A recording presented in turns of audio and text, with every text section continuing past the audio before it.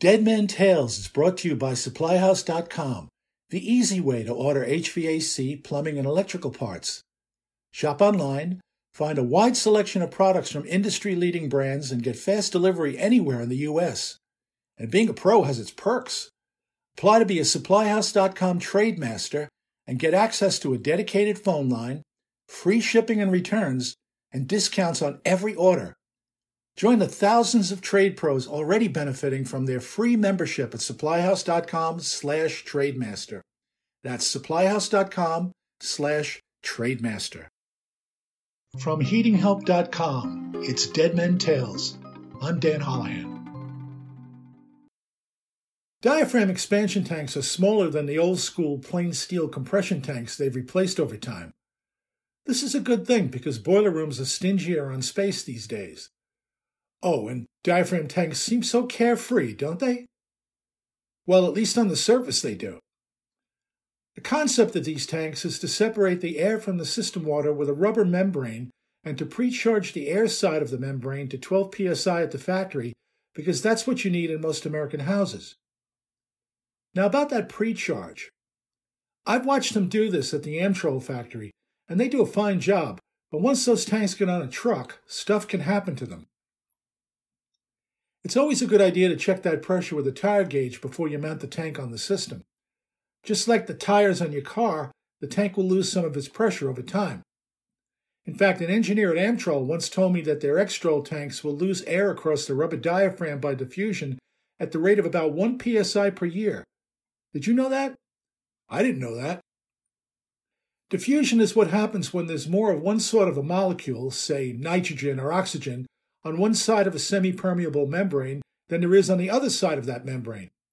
Since the rubber diaphragm is a semi-permeable membrane, the air just says, "Excuse me," to the rubber molecules and sneaks through to the side that has the water. From there, an automatic air vent will spit the air from the system. Fresh water will enter to take the air's place, and that's usually how diaphragm tanks fail. If you don't replace the air that's escaping into the water by diffusion, the expanding water will tear the diaphragm off its anchorage and the boiler relief valve will pop. Now about this semi-permeable membrane business. You may not know what that is, but you sure have seen it in real life and probably a few days after your kid's birthday party. If you blew up the party balloons for the big bash, that is. Did you buy the cheap latex balloons? Yeah, me too. They stay full for a time, but then slowly lose air. This happens because latex is a semi-permeable membrane. The air moves right through it as the balloon tries to contract. But now consider those more expensive shiny Mylar balloons. Those are the ones that the clerk connects to a helium tank. Those things stay full a lot longer because Mylar is less permeable than latex. Sure, a Mylar balloon will eventually get saggy, but it takes longer to do so than a latex balloon does. Oh, and have you ever noticed how the material they use for potato chip bags looks a lot like Mylar? The less permeable the membrane, the fresher the chips will be. That's why the expiration date on potato chips is probably further out on the calendar than your expiration date. And by the way, this is the same issue that plagued the radiant heating industry a few decades ago. It's why many of the manufacturers of radiant tubing put oxygen diffusion barriers on the outside or sometimes on the inside of the tubing.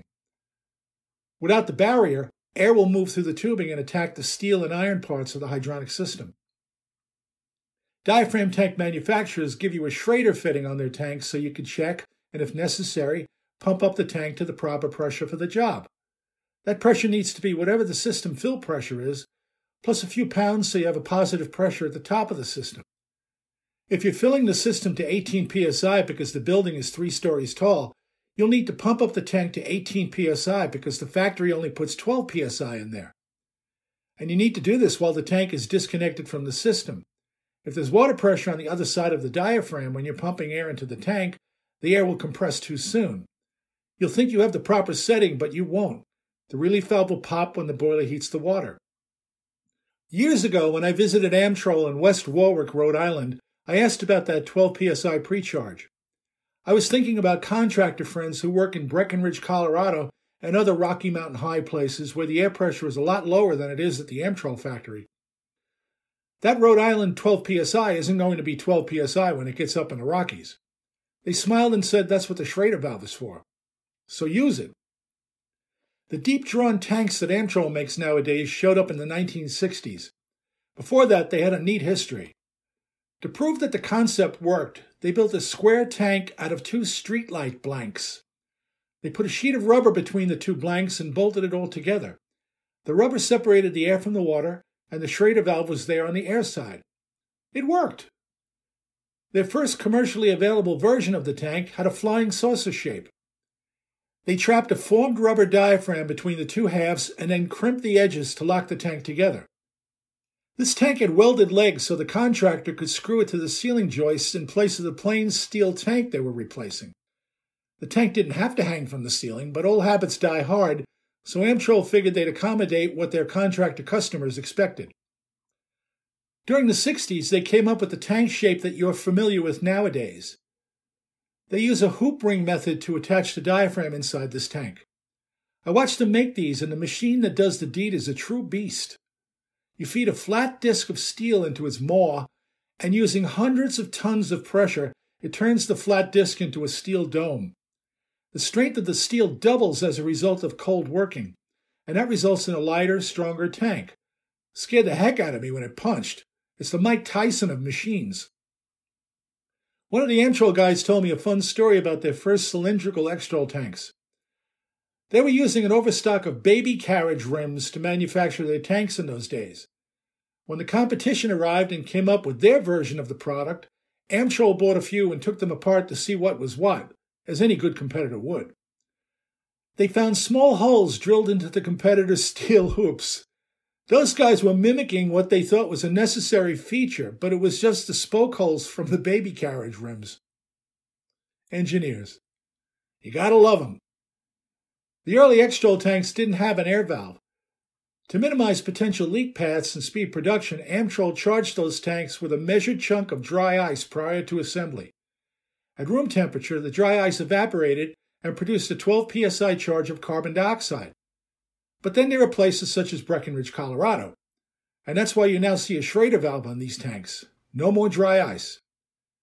As for sizing, companies such as Amtrol make it easy.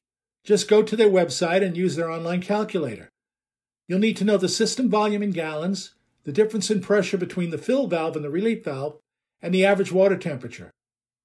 If you're using a fluid other than water, say antifreeze, you'll have to correct for that, but it's easy to do. And don't forget to check the tank's pressure when you're doing service. Isolate it from the system first, though. Otherwise, it will try to fool you. Don't let it. I hope you liked that tale. And if you did, please share it with your friends. And if you haven't already, please subscribe to this podcast. I have many more Dead Men tales to share with you, and I'm enjoying our time together. Thanks for being there.